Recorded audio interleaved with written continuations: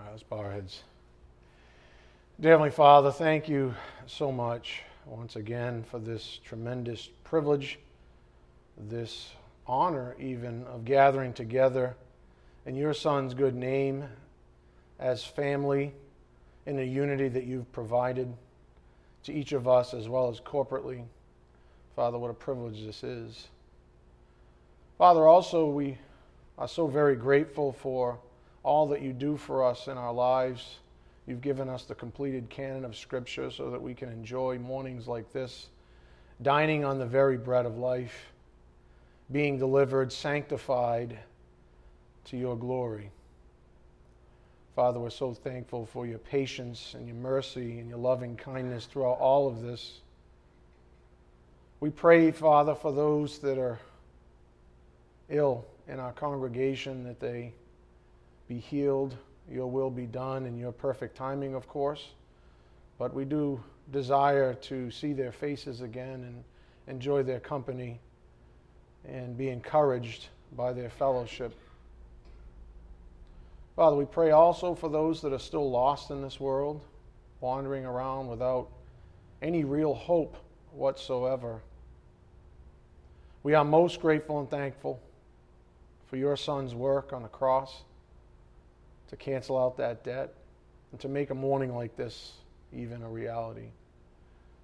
We do just ask for your blessings on this morning's message. May it be edifying for our souls.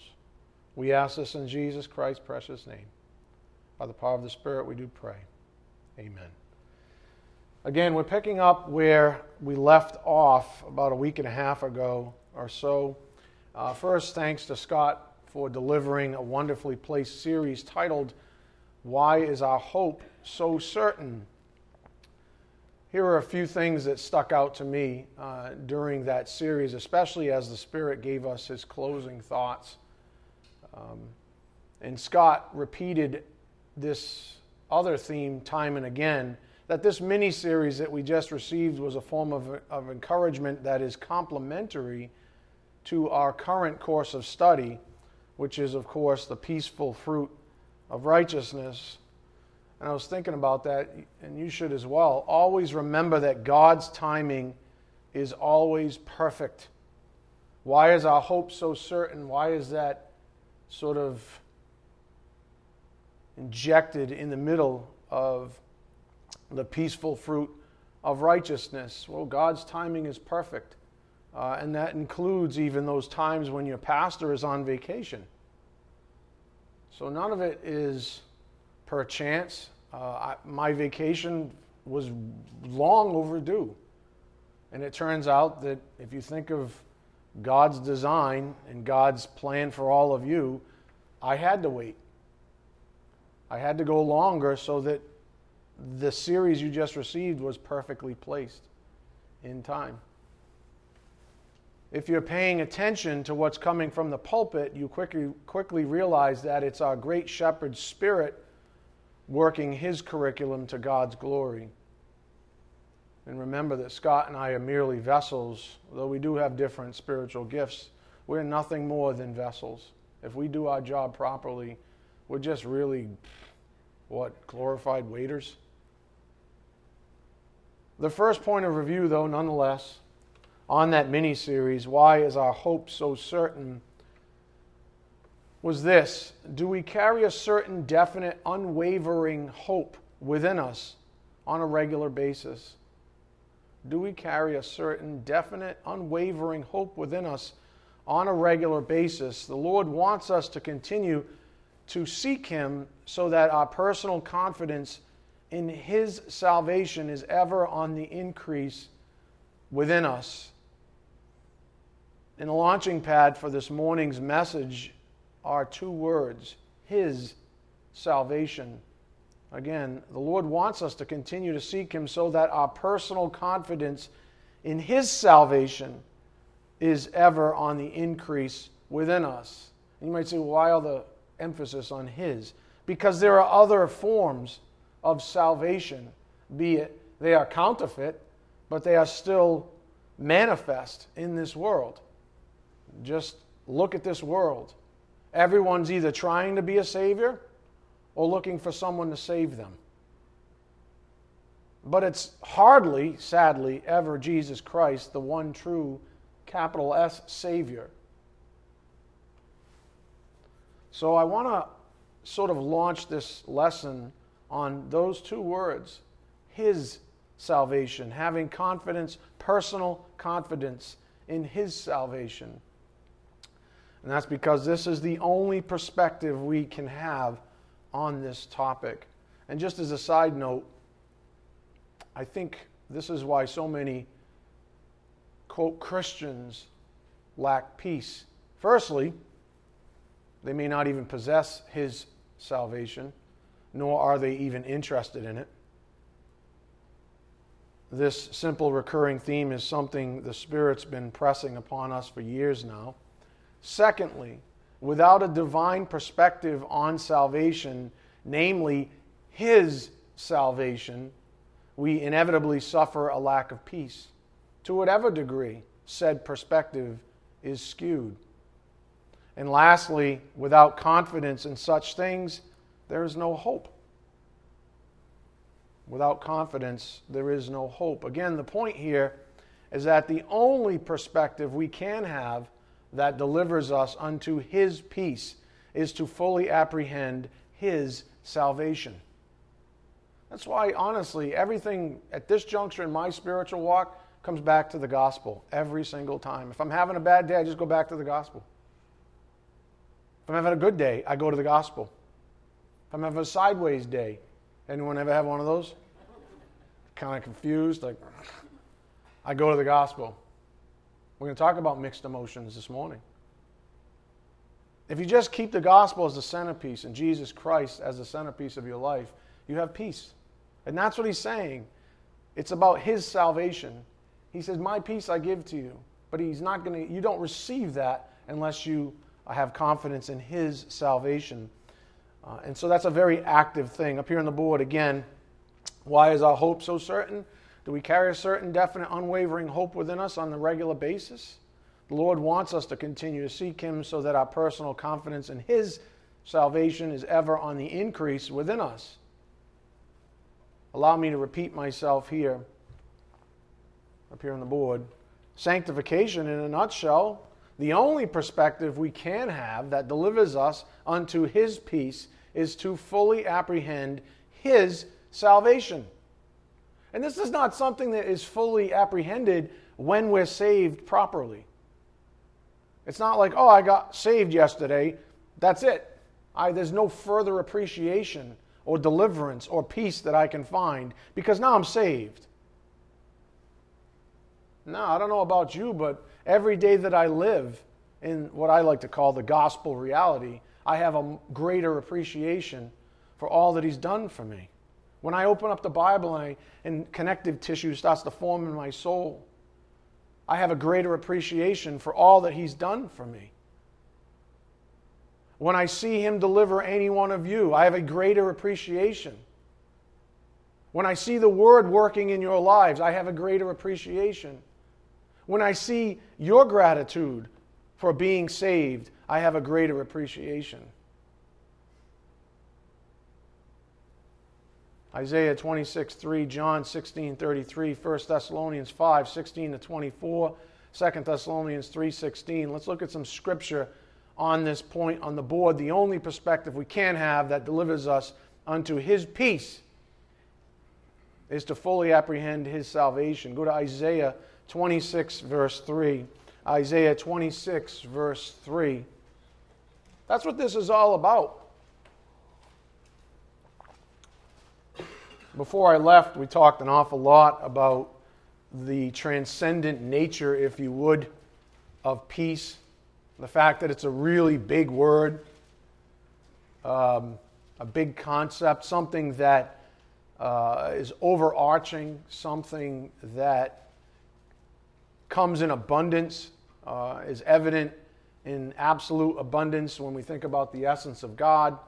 Isaiah 26:3, the steadfast of mind you will keep in perfect peace. The steadfast of mind you will keep in perfect peace because he trusts in you. the greatest thing we can ever trust in is our salvation, right? What else is there if there's no salvation?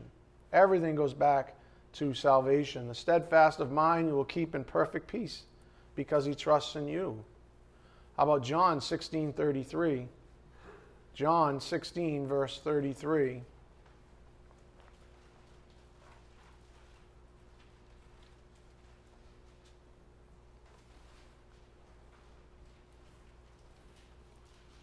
John 16:33. I mean, how many people, just don't go back there, but how many people when they were saved, you, all of you, knew Isaiah 26:3, the steadfast of mind you will keep in perfect peace because he trusts in you. You didn't know that. You were just an infant, Jesus saved me, give me some milk. I need to grow up now. You didn't know these things. This is why we read the Bible. And this is how we get a greater and greater peace in our lives ushered in. John 16:33. These things I have spoken to you so that in me you may have peace. In the world you have tribulation. But take courage. I have overcome the world. In me you have peace. You may have peace. In the world you have tribulation. But take courage. Courage. I have overcome the world. Again, the point on the board, sanctification in a nutshell. That's what we're talking about. When you're sanctified, you're ushered towards peace. That's how you know you're being sanctified. If you have more peace and stability in your life, you know that he's sanctifying you. The only perspective we can have that delivers us unto his peace is to fully apprehend his salvation. Go to 1 Thessalonians 5:16. This passage never gets old, ever. And every time I read it, it means more to me. 1 Thessalonians 5:16.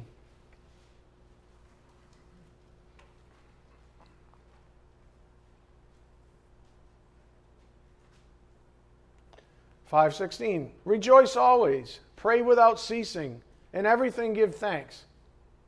For this is God's will for you in Christ Jesus. Do not quench the Spirit. Do not despise prophetic utterances, but examine everything carefully. If we don't do that in this church, I don't know what we do. Examine everything carefully. Hold fast to that which is good. Abstain from every, not some, not when you feel like it. Abstain from every form of evil. Now may the God of peace himself sanctify you entirely, and may your spirit and soul and body be preserved complete, without blame, at the coming of our Lord Jesus Christ. Faithful is he who calls you, and he also will bring it to pass. That's the substance of our hope, our confidence in his salvation. And when this passage means more and more to you, you have more peace in your life. Go to 2 Thessalonians 3:16. And this is why Paul often closed this way. 2 Thessalonians 3:16.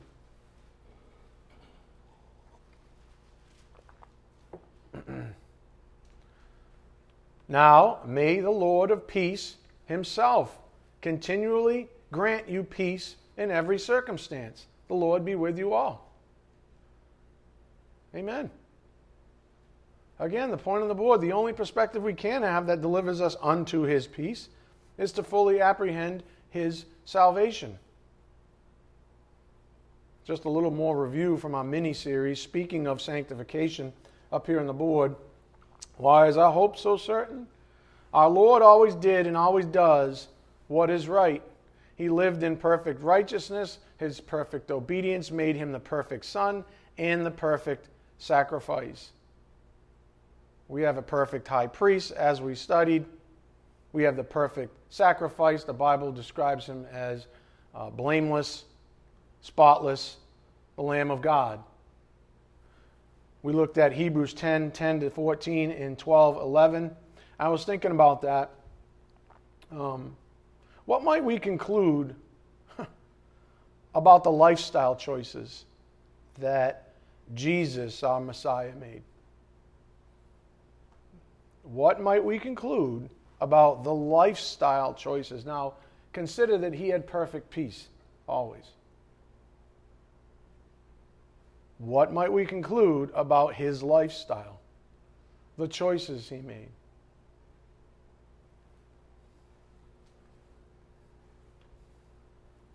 Christ has perfect peace. What does that mean for you? All I can say is that we're to examine carefully our own lives for starters. And if we're lacking some form of peace, think about how Jesus lived his life. I mean, he is our perfect prototype after all. If we desire peace, I mean, who here wants to raise their hand and say they don't want peace? Unless there's something wrong with you? I mean, if we desire peace as we say we do, then where are we to find it? That seems to be the nagging question. Oh, I want peace. I know you want peace. Well, where do we find it? Let me give you a little analogy. A little girl says to a little boy, I have some bubble gum that is the best ever. What do you think the little boy's first response is going to be? Most likely it'll be to the tune of, well, show me where it is. I want some. How much more do we children of God desire Christ's peace? And as the analogy went, what's the first question we should all be asking? Where can I find it? Makes sense to me. Well, what do you think the Spirit's been saying to us? Some of you have been praying for peace for years. More peace. Give me more peace. Give me more faith, like the apostles would say. Increase our faith. Well, the question is then, where can you find it? And the Spirit, in His perfect timing, as a response to your prayer, is answering it like real time, right now, from this pulpit, and has been for months. I'd be willing to bet that everybody in here has prayed for peace at some point in their life. And God only knows what that means for you right now in your life. But here's the connective tissue that I think people miss. This is Him answering you. Does that make sense? This is Him answering you. God uses instruments to deliver you. He uses instruments like this one, like this pulpit, like this church, to answer your prayers. It's the funkiest thing. I received a letter, a long one, double-sided, typed, from someone who apparently didn't like one of my blogs, the one that had something to do with being grateful for discipline. And the interesting thing about it was they were, how would you say, missing the point.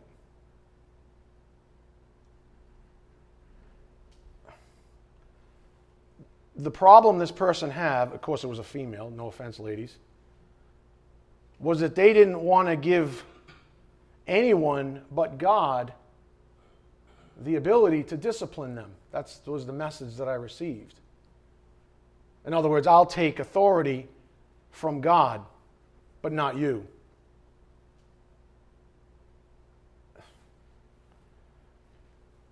God uses instruments, spiritually endowed gifts, to do the work of discipline. How else are you going to be disciplined? Most of you go, la, la, la, la, la. You read the Word of God, you go, I don't like that chapter. I'm never reading that book again. I only like the one on the love and compassion of God. I don't want to hear the other ones. So God has to send a moron like me into your life. A nobody. But I'm humble. People don't understand it. God uses instruments to deliver you. This is the instrument. Some of you have been praying for peace your whole lives. He's trying to give it to you. He's actually answering your prayers. And some of you are going, la, la, la, la, la. I don't know who, but He's obviously inspired me to say such things as an instrument for your deliverance. Do you know what I'm getting at? It's the oddest thing. It's the oddest thing. People, they understand the concepts, but they reject the instruments that God uses. It's the oddest thing. So that's what the Spirit's been trying to say to us. He's saying, I understand the innate desire of the new creature in you to enjoy Christ's peace. So here's the roadmap. It's called the Word of God. I've even given you a tour guide, the bald guy. I've even given you a tour guide to help you find said peace. I'm going to use him in this ministry as an instrument of righteousness to guide you in Holy Scripture. So you can have that thing that you keep begging me for in prayer. So, back to the point. We are expounding upon two words here. His salvation. And the gravity of what those two words really mean. His salvation. And furthermore, how fundamental they are to our own hope and peace. For example, go to Acts 4:12. Acts 4 verse 12.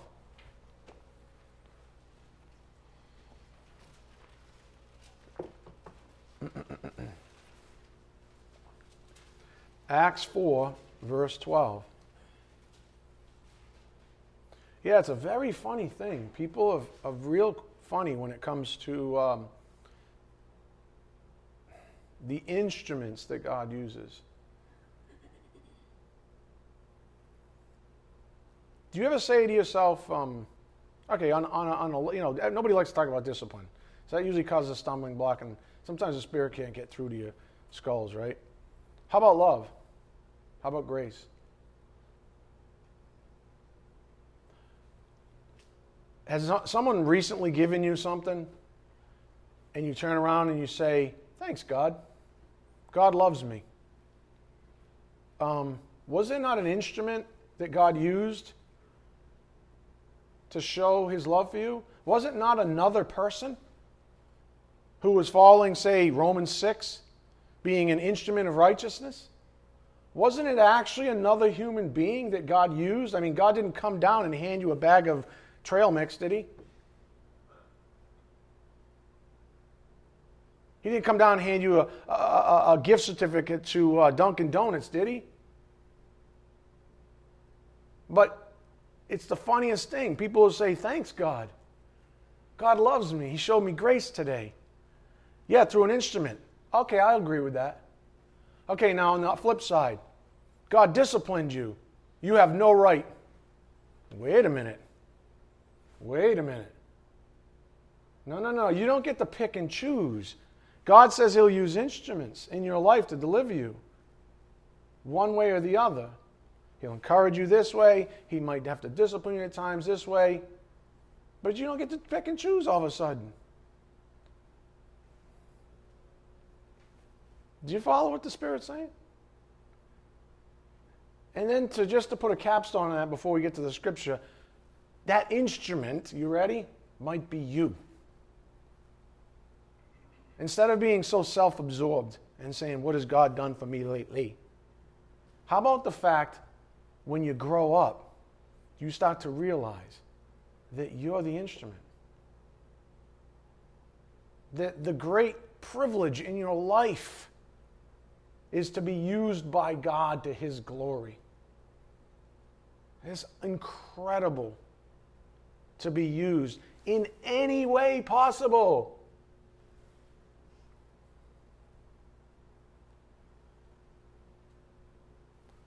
Anyways, you at Acts 4:12 yet?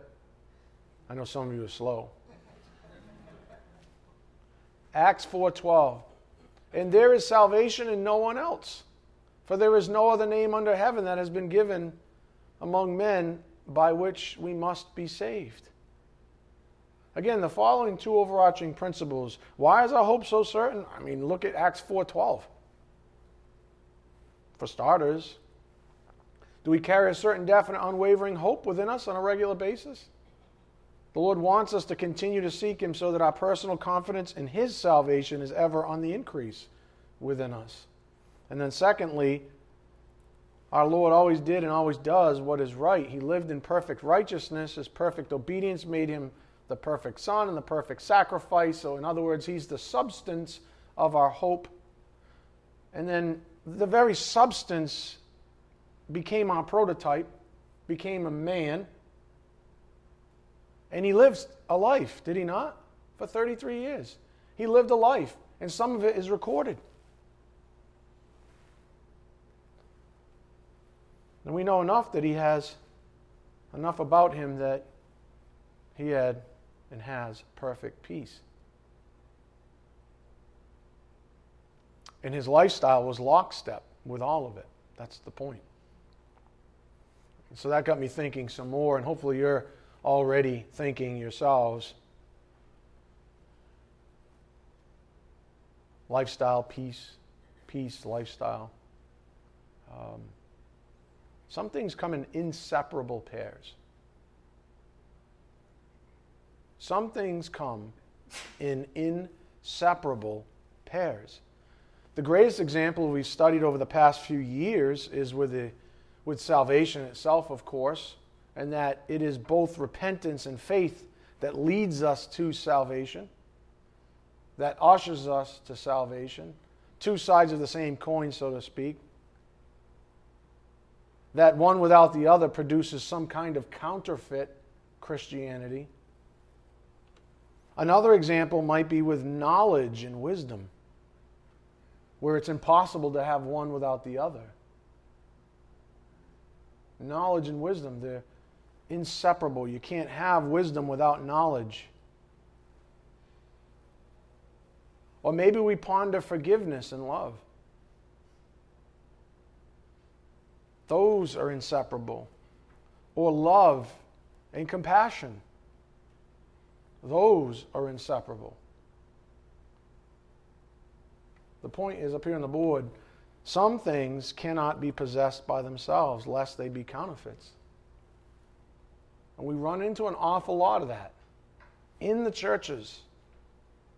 People say, oh, I'll have this part of the coin, but I don't want the backside. Or I proclaim that I have this side, but not that one.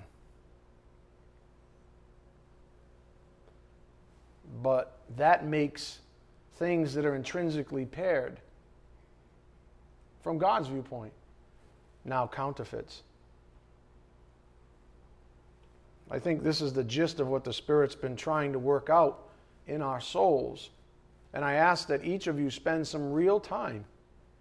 And this is not the real time. When I say that, I'm not talking about church and then the eggplant parmesan or whatever, quiche or whatever's back there in your fellowship. I'm talking about real time. Real time. After this, time spent decompressing what the Spirit is inserting into your soul. Church is not... Remember the MASH analogy? This is where you get healed and equipped to go out again. A soldier doesn't go to boot camp and then never wear his uniform or pick up a rifle ever again. Until he goes back to training, I don't know, a year later. Puts on his uniform again and says, hoorah! Or in the Navy, hoo-yah. Is that correct? Hoo-yah. The fight's out there. The real-time thinking is out there. So I ask each of you to spend some real time thinking about the point on the board. For some of you, it may be that you claim a life in Christ, but your lifestyle proves to yourself something entirely different. For others, you may be clinging to a counterfeit peace that was granted to you from the kingdom of darkness. I have peace now. The world has left me alone. Oh, let me tell you something about that little charade. If the world has stopped antagonizing you, you've probably befriended it.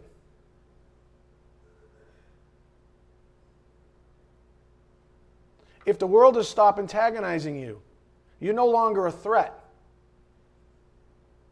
Do you get my drift?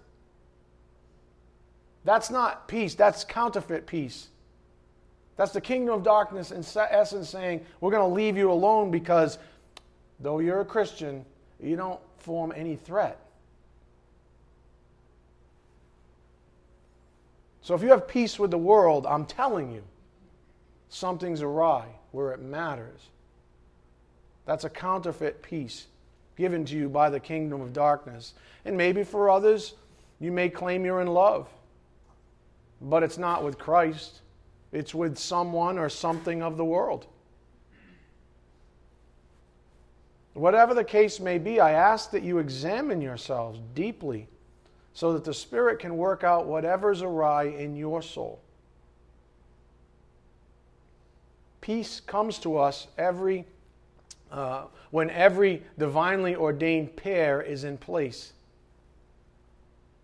Peace comes to us when every divinely ordained pair is in place.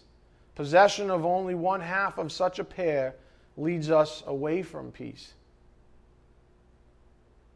If you say you have love but no compassion, if you say you have forgiveness but no love, if you say you have faith but no repentance, these things do not bring peace in your life. They bring counterfeits. And as always, for the record,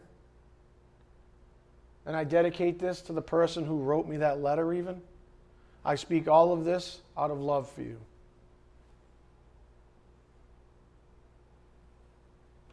I want you to experience what I know to be true from the Word of God. Go to Hebrews 6:19. Hebrews 6:19.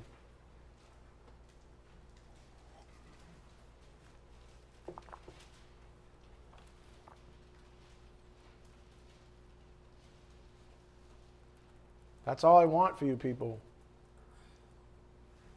Honestly. Hebrews 6:19. This hope we have as an anchor of the soul, a hope both sure and steadfast, and one which enters within the veil, where Jesus has entered as a forerunner for us, having become a high priest forever according to the order of Melchizedek. So much of that was explained this past week. We studied the unique order of the priesthood that Jesus is assigned to and concluded up here on the board that we have hope both sure and steadfast. Hebrews 6:19. Lastly, as we close out our review of our mini-series titled, Why is Our Hope So Certain? I'll say this. I loved how the Spirit closed out the series with a bunch of Holy Scripture. Scott is probably the only other person in here that understands what I'm about to say, but as oftentimes when you stand behind this pulpit, which I've seen well-spoken individuals literally shake behind, you often feel inadequate to do God justice, to do a certain topic justice. And so you're so grateful when the Spirit says, don't worry about it. You don't have to preach. Just read Holy Scripture with them.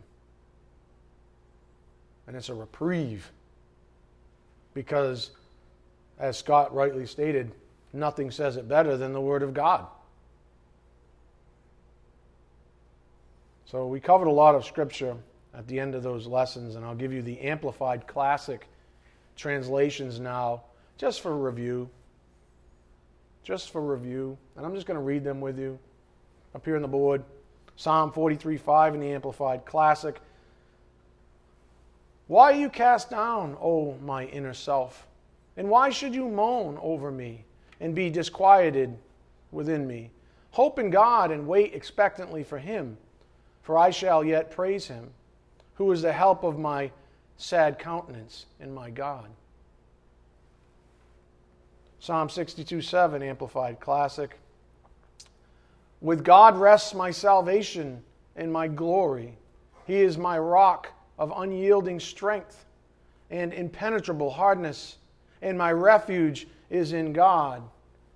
In verse 8, trust in, lean on, rely on, and have confidence in Him at all times, you people. Pour out your hearts before Him. God is a refuge for us, a fortress and a high tower. Selah. Pause and calmly think of that. Again, we are closing out the series, Why is Our Hope So Certain? Psalm 146, verse 8. The Lord opens the eyes of the blind. The Lord lifts up those who are bowed down. The Lord loves the uncompromisingly righteous, those upright in heart and in right standing with Him. How about New Testament? Romans 5:1, Amplified Classic. Therefore, since we are justified, acquitted, declared righteous, and given a right standing with God through faith, let us grasp the fact that we have the peace of reconciliation to hold and to enjoy. Peace with God through our Lord Jesus Christ, the Messiah, the Anointed One. Verse 2, through Him also we have our access, entrance, introduction, by faith into this grace, state of God's favor, in which we firmly and safely stand. And let us rejoice and exult in our hope of experiencing and enjoying the glory of God. Verse 3, moreover, let us also be full of joy now. Let us exult and triumph in our troubles and rejoice in our sufferings, knowing that pressure and affliction and hardship produce patient and unswerving endurance. Verse 4, and endurance, fortitude, develops maturity of character, approved faith, and tried integrity. And character of this sort produces the habit of joyful and confident hope of eternal salvation. Verse 5, such hope never disappoints or deludes or shames us, for God's love has been poured out in our hearts through the Holy Spirit who has been given to us. And then verse 6, while we were yet in weakness, powerless to help ourselves, at the fitting time Christ died for, in behalf of the ungodly. Again, these are the reasons why our hope is so certain. Go to 1 Corinthians 15:58. 1 Corinthians 15, verse 58.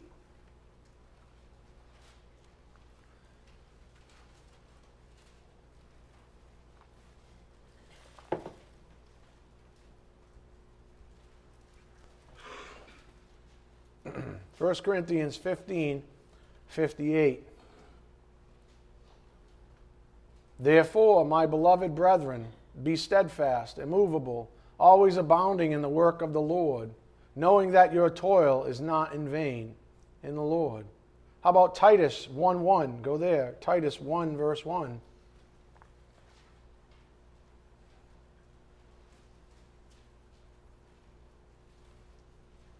Titus 1, verse 1.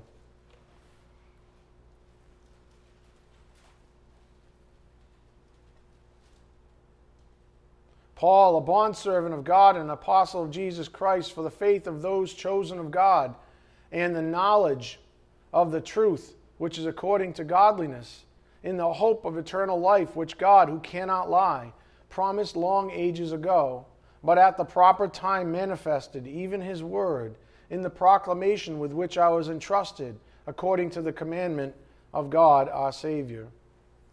And since we looked at 1 Peter 3:15 live last time up here on the board, I've got it in the Amplified Classic. But in your hearts set Christ apart as holy and acknowledge Him as Lord. Always be ready to give a logical defense to anyone who asks you to account for the hope that is in you. But do it courteously and respectfully. And verse 16, and see to it that your conscience is entirely clear, unimpaired, so that when you are falsely accused as evildoers, those who threaten you abusively and revile your right behavior in Christ may come to be ashamed of slandering your good lives. At the close of our mini-series, Why is Our Hope So Certain? The Spirit gave us one final thought up here on the board. Jesus is our anchor. So remember, this is His salvation, not our own. This is His salvation, not our own. Go to, let's see, no, I'm going to skip that. With that said, we need to get a little connective tissue back to where we left off a couple of weeks ago with what is now part 7 of the peaceful fruit of righteousness. And remember, the key to our lessons has been that the concept of peace in the Bible is a very large one. Peace is a very large concept. Peaceful fruit, peaceful, an adjective is a big adjective. So peace isn't something to wave a hand at. It's all encompassing. Let me give you a visual that might help. Imagine your emotions are calculated as the weight of a cup with your name on it. So your emotions are the weight of the cup with your name on it. God says, let me fill this cup with knowledge of me, that is grace and truth, as my Son, Jesus, manifested. Well, in a perfect world, our cup would always be full, and therefore the weight of our emotions would be at an all-time high. Pretty awesome, right? The only hitch is that we have competition for filling this cup with our name on it. In fact, we tend to give the kingdom of darkness way more access to this cup than we do God. Think about it. How many hours in a week do you give God versus how many hours do you give the kingdom of darkness? It doesn't make any sense given our desire to have peace, right? Please, God, grant me peace. Please, please, please grant me peace. Okay, you do that, I'm going back to the world. Wait a minute. No, that's not how it works. I'm going to take my cup and I'm going to go to the world. I'm going to say, oh, shucks, stay away from my cup. Stay away from my cup. Okay, you can put one in. Stay away from my cup. Okay, I'll go to church. Okay, throw some in there. Okay, God, you take care of my peace. I'm going to go back out to the world. Oh, you. Okay, you can put some in. Flirting with the world, in other words. That's what most of us do. And then we wonder. And then we contemplate what the Spirit's actually doing through this instrument to our own benefit. And why it seems like it's very often almost disciplinary, the manner, because He's shaking you. He's literally saying, what the hell are you doing? Going out to the world and flirting with the world and pretending like it doesn't matter. And opening yourself up, leaving the lid off the cup, in other words, to the world. And expecting the world to turn a blind eye and not put anything in it. And then, at the end of the day, expecting you to have stability.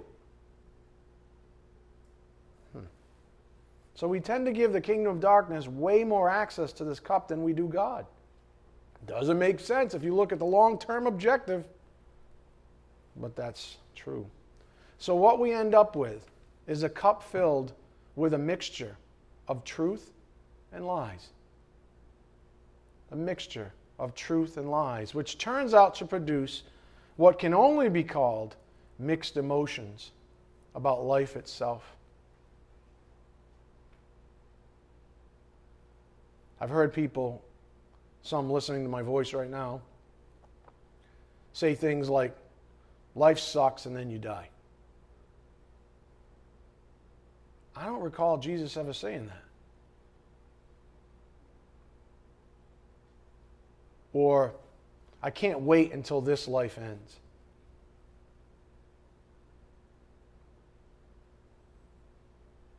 And so this begs the question, why would a person say such things? And the answer is mixed emotions. Because they have a cup full of truth and lies, mixed. And so anything that emotes from possession of such things is mixed. And we call that mixed emotions.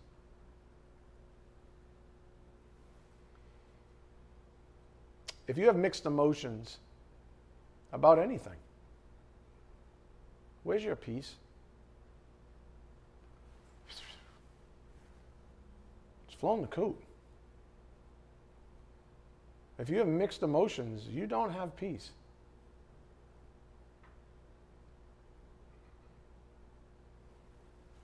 Solid hope in Jesus leaves us with a single emotion: peace. Solid hope in Jesus leaves us with a single emotion: peace. And I'm not assigning any fault, for even Paul expressed such sentiments. Go to 2 Corinthians 5:6. 2 Corinthians 5:6. I'm really not judging anyone, so don't do that disservice to yourself. This is about the Spirit using an instrument to deliver you, to wake you up, to shake you, to say, stop flirting with the world.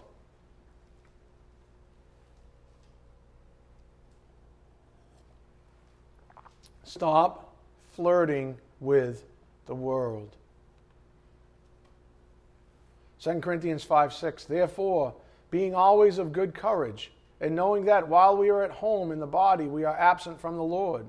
For we walk by faith, not by sight. We are of good courage, I say, and prefer rather to be absent from the body and to be at home with the Lord. Therefore, we also have as our ambition, whether at home or absent, to be pleasing to Him. And so it's not uncommon to say, I'm kind of looking forward to getting out of here. But if you do that in the absence of understanding that you might be the instrument that God uses in delivering someone else, that you have been given a commission, that you have the greatest gift of all, the pearl of all pearls, the gospel truth, and that God might use you to give that to a person who needs it for the sake of all of eternity. If you lack that perspective and all you do is just want to get out of here for selfish reasons, something is awry, and you will not have peace. Peace comes from orienting to God. Look at verse 9. Therefore, we also have as our ambition. What's our ambition? To get the hell out of here? No! To be pleasing, whether at home or absent, whether here on earth or in heaven. To be pleasing to Him. That means obedience. That means to find peace, that thing you pray for, you have to be obedient. It's not, ask anybody that's moved around the country, I'm getting out of here. I'm getting out of here. This is going to change everything. I'm going to take a geographical change because that's going to change my life. No, it's not. No, it's not. You're still going to be a jackass when you move to wherever you're going. Do you understand? You're still going to be defunct. You'll just come up with a whole other set of excuses as to why you're defunct over there. And then you move over here and you say, I'm going to change. Or so some people, it's not geography, it's people. I'm going to just wipe out all my friends. I'm going to throw my husband out. I'm going to just alienate from my whole family even. I don't know. You choose whatever it is that people do. That's not going to change anything. Because you're still you. And as far as the Bible is concerned, this stuff depends on you and your decisions and your thinking and your actions and your lifestyle.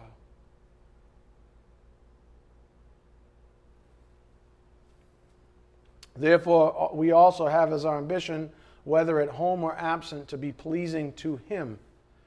Again, the point the Spirit's making here is that if our cup is filled with a mixture of truth and lies, then we ought to expect that our emotions will be mixed as well. Mixed emotions are the antithesis of peace. indeed. In fact, mixed emotions may be equated to turbulence. Because, 1 minute you're thinking in terms of a lie, and the next minute you're thinking in terms of truth. 1 minute you have the world's scale of values, the next minute you have God's scale of values. That's another huge one. It happened to me right before class. Someone with a worldly scale of values saying something and establishing something and not realizing that they were doing so on a worldly scale of values.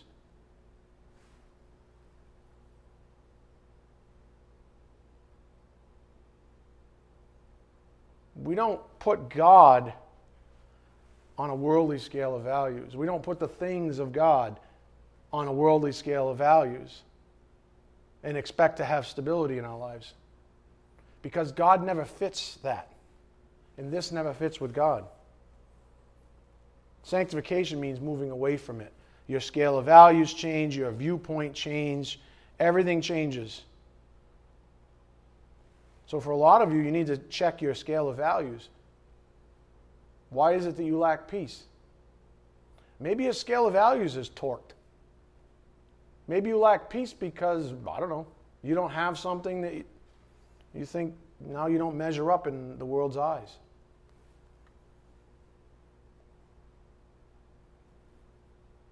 Mixed emotions may be equated to turbulence. Have you ever been on an airplane that hits turbulence? I think the last emotion you experience in that time is peace, right? If you're asleep, you get jolted. You're like, oh!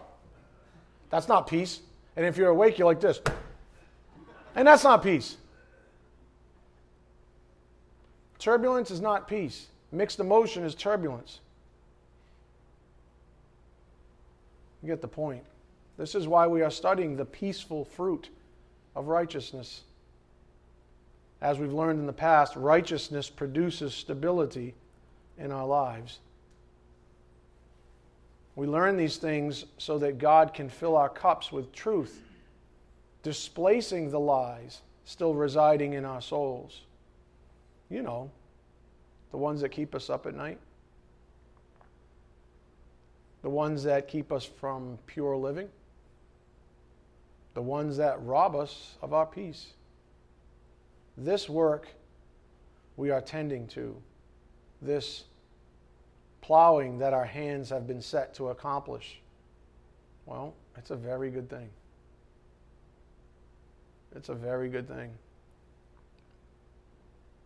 As such, one of the key recurring principles has been up here on the board regarding peaceful fruit. Our access to divine peace is not a function of fruit, strictly speaking, but rather a function of being in Christ, in God, in the sphere of peace itself. Peace is a transcendent state of being, of living, of abiding experientially.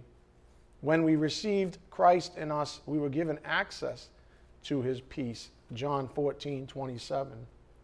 And we might think of it this way up here on the board. Peace is the fruit of being righteous. It actually is the fruit of being righteous. Contrarily, as we've noted, there's a thing called earthly righteousness, just a counterfeit.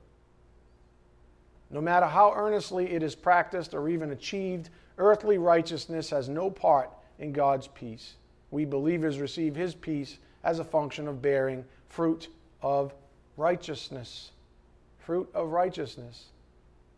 That means being oriented to God, obeying God's commands, being pleasing to God. Some of you might be perceiving some of this morning's message as a light form of discipline, which is appropriate. Up here on the board, Hebrews 12:11 in the Amplified says, "For the time being, no discipline brings joy, but seems sad and painful. Yet to those who have been trained by it, afterwards it yields the peaceful fruit of righteousness, right standing with God, and a lifestyle and attitude that seeks conformity to God's will and purpose." that's when you find peace. When your lifestyle and attitude seeks conformity to God's will and purpose. When your lifestyle and attitude seeks conformity to God's will and purpose. So here's what we've learned. And we're almost done with this series as well, FYI. The peaceful fruit of righteousness. From that passage, peace is a function of righteousness. Righteousness is a function of obedience of faith, both at salvation when it is imputed and experientially when it is imparted. Peace reigns in the heart and soul of God. He says, I'm the owner of peace. I own the sphere of it. If you orient to me, you can have some of it. If you're disoriented to me, you lose it. It's yours to take. So said Jesus Christ. My peace I give to you. But if your lifestyle and attitude sucks, sorry, Sunday morning. You know what I'm saying? If it does, well then, there it goes again. And it's like the Bible says, you can pray all you want for something. For as long as you're disobeying, God's going to ignore it. He'll hear your prayer. But you can pray for something all you want. But if his answer is, I hear you, obey. Listen to what the bald guy's saying. Listen to what you read in the Bible. Obey. And you say, nope, because you're obstinate. Guess what he's going to say? Then I scoff you. Don't expect anything from me then. You do it my way.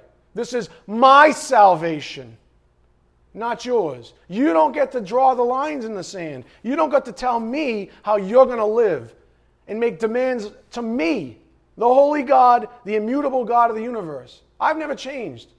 You're all over the map. You have mixed emotions because you live in a mixture. You have a cup full of lies and truth, and you're insincere. And you wonder why you don't have peace in your life. I'm telling you why, but you won't listen.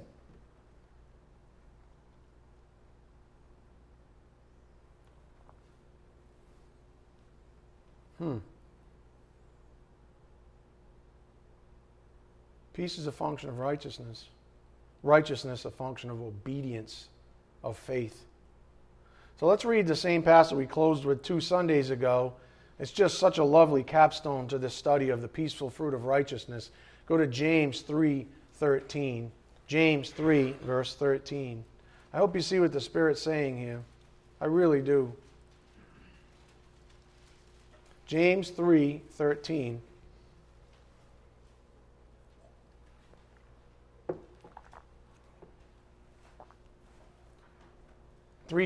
Who among you is wise and understanding? Let him show by his good behavior his deeds in the gentleness of wisdom. But if you have bitter jealousy and selfish ambition in your heart, do not be arrogant and so lie against the truth. This wisdom is not that which comes down from above, but is earthly, natural, demonic. For where jealousy and selfish ambition exist, there is disorder in every evil thing. But the wisdom from above is first pure, then peaceable. You see the contradiction there? Disorder versus peaceable. Gentle, reasonable, full of mercy and good fruits, unwavering, without hypocrisy. Remember what hypocrisy meant in the Greek? It came from the word that meant to put on a mask. Stop playing the Christian game. God's trying to deliver you.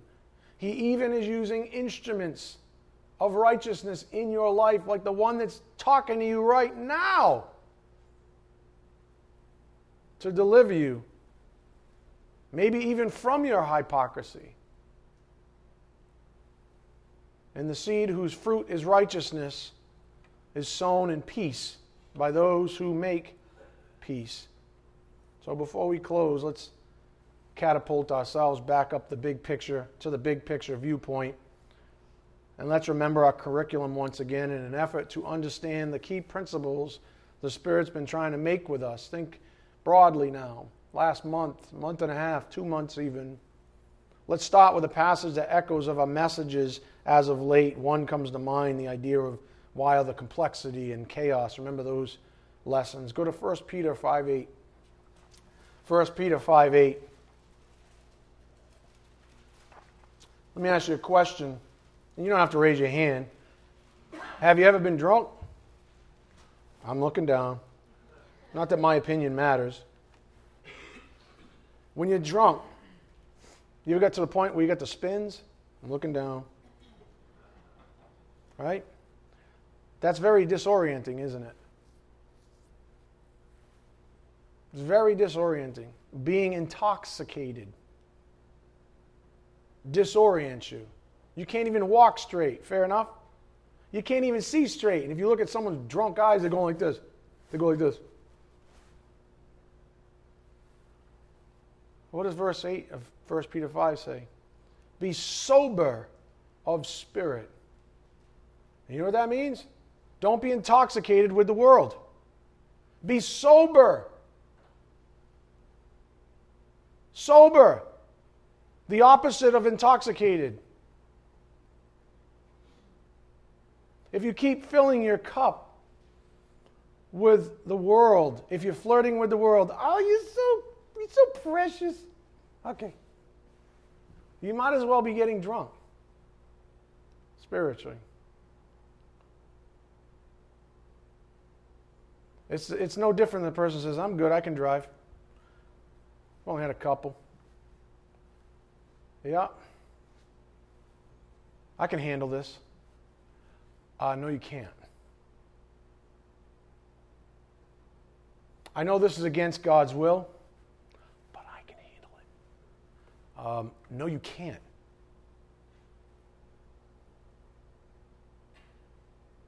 I'm so good. I've been doing this so long. You ever heard a drunk person say this? I've heard people say this to my face. I drive better drunk or stoned than I do sober. No, you don't, because I've been around you. You think you do. But if you saw a videotape of yourself, you'd be like, oh my word, in my head, I was driving great. Yeah. It's no different in the spiritual life. Boy, in my head, I was driving great. Yeah, but you're intoxicated with the world. But I thought I was driving great because I had a peace. I had this peace. Yeah, because the world left you alone. The world loves when you drive spiritually drunk. And you're running over this person and killing that person and damaging that person's property and then that person's property, and you're scarring someone's soul and you're scarring your own soul. Of course the kingdom of darkness is going to leave you alone. What do you expect from them? Be sober. Be of sober spirit. Be on the alert. Hello? That was your alert. This morning is an alert, a wake-up call. Your adversary, the devil, prowls around like a roaring lion seeking someone to devour. But resist him. How? Firm in your faith, knowing that the same experiences of suffering are being accomplished by your brethren who are in the world. After you have suffered for a little while, God of all grace, the God of all grace who called you to his eternal glory in Christ, will himself perfect, confirm, strengthen, and establish you. And oh, by the way, to him be dominion, sovereignty, forever and ever. Amen. To him. One last principle before we close. I'm convinced that most of us skip right over closing remarks like what we have here, up here on the board. To him be dominion forever and ever. Amen. Peter reminds us that God is sovereign and there is no other like him. Though that is Satan's great desire. Quote, I will make myself like the Most High. Isaiah 14:14. The sons of disobedience, Ephesians 2:2, share the same objective as their father, the devil, John 8:44.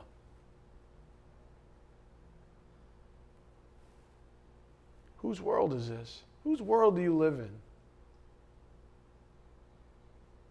in?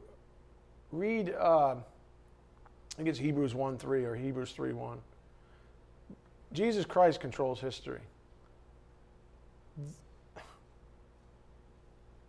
Peter reminds us that God is sovereign, there is no other like him. Though Satan wants to be like the Most High, Satan wants to be God.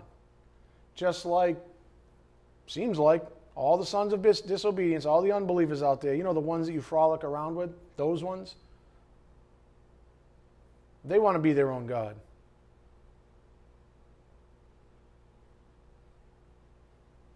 Again, to our previous point, the underlying point, or the underlying truth, perversions to grace, mercy, love, repentance, salvation, etc., are symptoms of a much deeper, more insidious issue. That issue is arrogance, which usurps God's sovereign right to be who He is. Let me say that again. All of our lessons as of late, this has been the underlying truth. Perversions to grace, mercy, love, repentance, salvation, they're all symptoms of a much deeper, more insidious issue. That issue is arrogance, which usurps God's sovereign right to be who He is. If you claim that Jesus Christ is your Lord and Savior, then you know what He is? He's your Lord. He's your Master. He purchased you with His own blood. You've been redeemed. You love that part, don't you? We all do. But He says, I'm the sovereign. And I'm never, ever, ever going to morph to you. I will show you mercy while you fumble around in patience, and I'll even be loving towards you. But don't ever expect me to change my demands or my mandates or the absolute truths that I've set forth in the Word of God to accommodate you.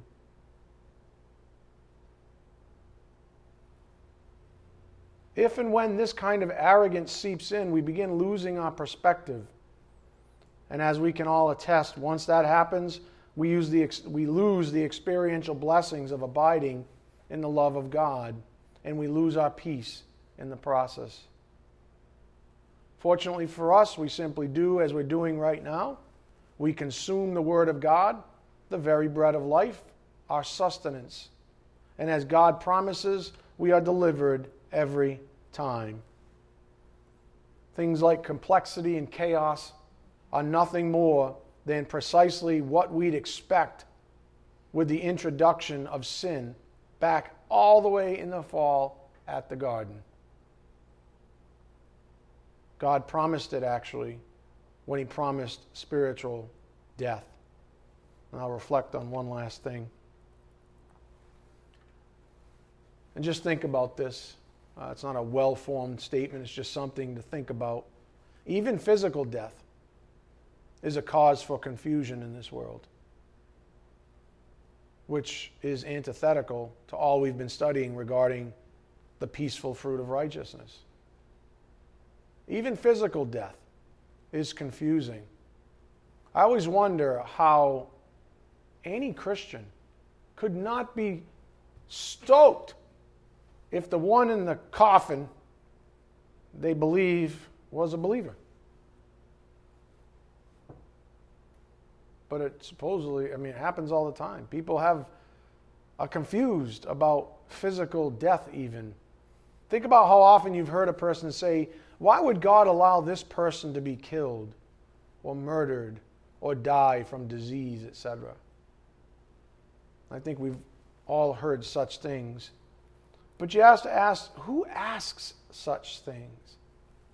Who asks such questions? Is it the person who understands that God is sovereign and everything happens for a reason? That is the person with faith? The person who may not understand but leaves it up to God? Or is it the person who lacks faith and therefore abides in confusion? The person where life is complex and cannot ever be understood? The person who lacks peace because they are under the power of sin, living a lifestyle of unrighteousness? The answers ought to be abundantly clear at this point. But as always, we'll see what else the Spirit has to say about this subject next time around. when we continue with our curriculum. Let's bow our heads. Dear Heavenly Father, thank you so much for always delivering up meals, hearty meals from the Word of God. Thank you for inspiring spiritual gifts to keep this ministry alive and kicking, Father, to your glory. Thank you for uncompromising truth, Father, and making it available to us always, especially to those who really and truly are seeking such truth. And thank you for disciplining us when required, Father. We're so grateful for it and for the instruments you might use in our lives. We just pray for the deliverance of those in this congregation, Father, and that we continue to grow as a corporate body to glorify you that way as well. We ask this in Jesus Christ's precious name. By the power of the Spirit, we do pray. Amen.